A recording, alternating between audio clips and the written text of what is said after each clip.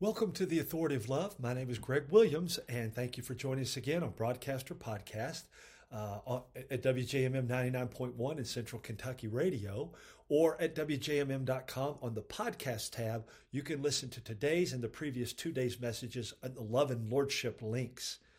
I also have all the videos and podcast on our Love and Lordship Vimeo page and Love and Lordship Podbean page. Finally, you can find a lot of things out about our ministry at loveandlordship.com. And you can email me at loveandlordship@gmail.com. Who knows? We'd love to engage with you, but you might end up being a guest someday on Love and Lordship. Love to do that. I continue today with a message that I started yesterday, talking about a person after God's own heart. And I had entitled it, God's Heart and Ours. And so today we're going to pick that up with part 2 of that. And let's continue from what we've learned from God's Word and from King David, the man after God's own heart, right? From yesterday's program. How do we develop a heart that seeks after God's heart in all things? Remember, David sought after God when everything was going well, and he knew he could seek after God and find Him when everything had fallen apart by his own sin. So let's look at some things here that help us develop a heart that's after God's. In other words, we want to seek His, know what His heart is, and then imitate it. That's what it means to be a person after God's own heart. 2 things are keys, crucial keys, in developing a heart that seeks after God's heart. Prayer and time in God's Word. These are the keys that help everything else happen. Number 1, we must spend time in and lay the foundation in God's Word. Parents and adults, we must set the example as Christ's disciples in our children's lives and in the lives of those less mature in Christ's family, the church. That's why that we do Love and Lordship, for that reason. Take a look around, folks, at our culture and even in our churches, including those who have grown up in our churches, I should say, and are there now. The last 2 to 3 generations, we can see that the proof is very clear. Our time in church, 1 to 2 to maybe 3 hours a week, if you're a really good churchgoer, right? And that's not a bad thing, but it's not enough. It's not led to a deep understanding of God's Word, and that's not the intent of it. It's not supposed to be all done just in church. That's the tip of the iceberg. That's where, if it's good, truthful preaching and teaching, not compromised or anything, it's a good starting point. You see, we need this foundation. Our children need this foundation, and Christ's church has to be based on this foundation of His Word. I'm not saying you have to show up every week to everything that goes on. But what you need to do is make sure you are understanding that foundation of God's Word from Genesis to Revelation, and you are spending time in it. And if you go back to our messages previously, remember I said, if you've not been used to doing this, have the discipline to and desire to start. Let me say it this way. The desire to start, the discipline to do it a little bit every day, and the commitment to make sure you are there every day. So start with 5 to 10 minutes every day. You see, God's Word is the foundation for everything else. We've not, as a culture, and even as the church, been doing this very well.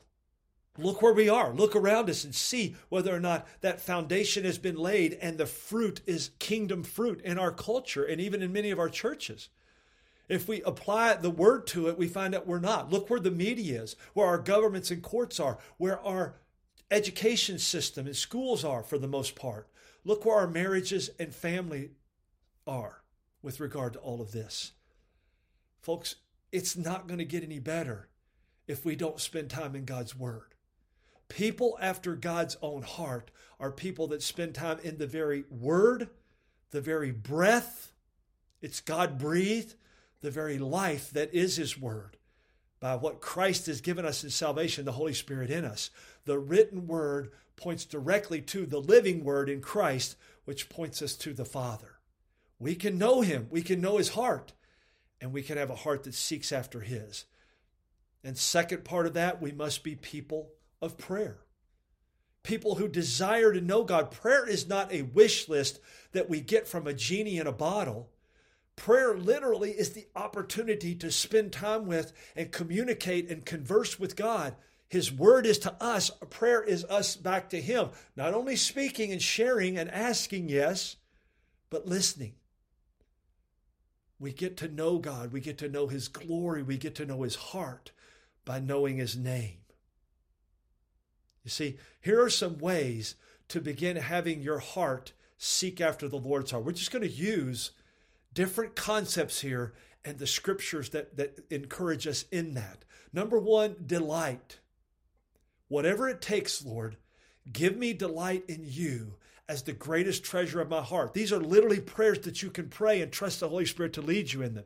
Psalm 37:4 says this, delight yourself in the Lord and He will give you the desires of your heart. That's not ask and He gives you what you want. He will begin to teach you and place in you His very desires for yourself and for others. That's what it means to seek the Lord, delight yourself in the Lord, and He will place within you, teach you the desires of your heart in line with His. Matthew 6:21 says it this way, for wherever your treasure is, that's where your heart's going to be. Take a look and see. Second thing, desires. Whatever it takes, Lord, align the desires of my heart with yours. Our Father in heaven, hallowed be your name. Your kingdom come, your will be done on earth as it is in heaven. That's aligning our desires with His and allowing Him to teach us His desires and walk in them. Third, dependence. Whatever it takes, Lord, increase my awareness of my dependence on you in everything so that I will continually live by faith in your strength and in your presence. Look what John the apostle said in John 15:5 about Jesus. I am the vine, you are the branches. Whoever abides in me and I in him, he it is that bears much fruit. For apart from me, you can do nothing. Help me, Lord, to have a heart and a life that depends completely on you. Here's the fourth D, discernment. Notice how I start every one of these short prayers. Whatever it takes, Lord, teach me to discern good from evil through the rigorous exercise of constant practice of your word. Hebrews 5:14 says it this way, but solid food is for the mature, for those who have their powers of discernment trained by constant practice to distinguish good from evil. You think we're missing something there today? You know why? Because we've not spent the time in God's Word. 1 or 2 hours a week in a sermon or a lesson is not enough. It's just a start. We've got to go deeper in order to discern, have that wisdom, so that we can distinguish good from evil and stand firm in the good against the evil. Now, the fifth one, desperation. What do you say? I don't want to be desperate. Yes, we do. Whatever it takes, Lord, keep me desperate for you, your word, your truth, your grace, your mercy, your love, your holiness, your righteousness. Because I tend to wander when I stop feeling my need, my desperation for you. Psalm 119:67 says this, before I was afflicted, I went astray. But now, I'm adding this to make the point, because you have afflicted me, I keep your word. See, that's a person after God's own heart. And then the next one is discipline. Whatever it takes, Lord, discipline me for my good, that I may share your holiness and bear the peaceful fruit of righteousness. Aren't these incredible prayers? Really, they're right out of God's word. Look what he says in Hebrews 12:10 and 11. He disciplines us for our good. That actually includes punishment if you read the first part of Hebrews 12. That we may share in his holiness. For the moment, all discipline seems painful rather than pleasant. Amen to that, right? But later it yields the peaceful fruit of righteousness to those who have been trained by it. Hebrews 12:10 and 11. And then finally, diligence. Whatever it takes, Lord, increase my resolve to do your will with all diligence. Look carefully then how you walk, not as unwise, but as wise, making the best use of the time because the days are evil. Ephesians 5:15 and 16. And then Paul says it in Colossians another way. Whatever you do, work at it with all your heart as working for the Lord, not for human masters. Now that's diligence. Oswald Chambers says this in his devotional, My Utmost for His Highest. The cost of sanctification, it's found in February 8th. In his devotional, may the God of peace himself sanctify you completely. 1 Thessalonians 5:23. When we pray to be sanctified, are we prepared to face the standard of these verses? We take the term sanctification much too lightly.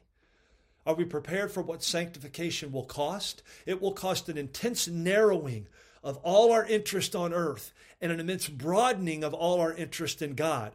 A man after God's own heart, a woman after God's own heart, right? Sanctification means intense concentration on God's point of view. It means every power of body, soul, and spirit chained and kept for God's purpose only. Are we prepared for God to do in us all that He separated us for? And then after His work is done in us, are we prepared to separate ourselves to God even as Jesus did? He said, for their sakes, I sanctify myself. The reason some of us have not entered into the experience of sanctification, being set apart for God's purposes, having a heart that seeks after His, is that we have not realized the meaning of sanctification from God's standpoint. Sanctification means being made one with Jesus so that the disposition that ruled Him will rule us. Are we prepared for what that will cost? It will cost everything that is not of God in us. Are we prepared to be caught up into the swing of this prayer of the Apostle Paul's?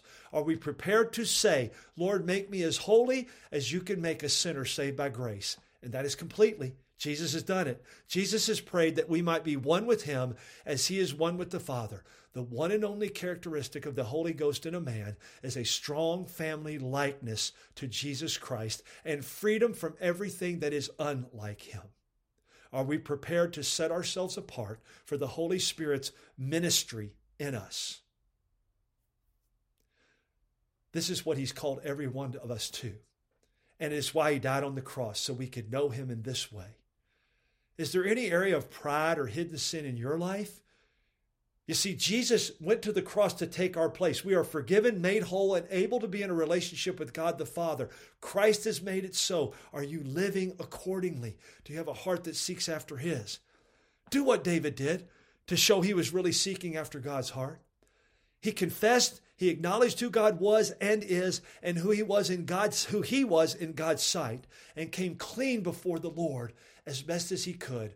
Asked the Lord to completely cleanse and change his heart and who he was. You see, 2 Corinthians 10:7 says there's a godly sorrow that brings repentance and leads to salvation and leaves no regret. But worldly sorry, just sorry I got caught, not really change of heart, that leads to death. Do you need that today? Do you need to make that confession? Do you need to seek after God's heart? Do you want to know that as David did, seeking after God's heart in every situation? Let's all, wherever we are in our walk, make it a point to do this every day and even in every moment of every day for His glory. A man, a woman after God's own heart. What are you seeking after? How is that reflected in every part of your life? Are you striving to be a person after God's own heart? Are you truly set apart for Him? What do you need to do to change your life to be a person after God's own heart? I'm Greg Williams, and you're listening to The Authority of Love.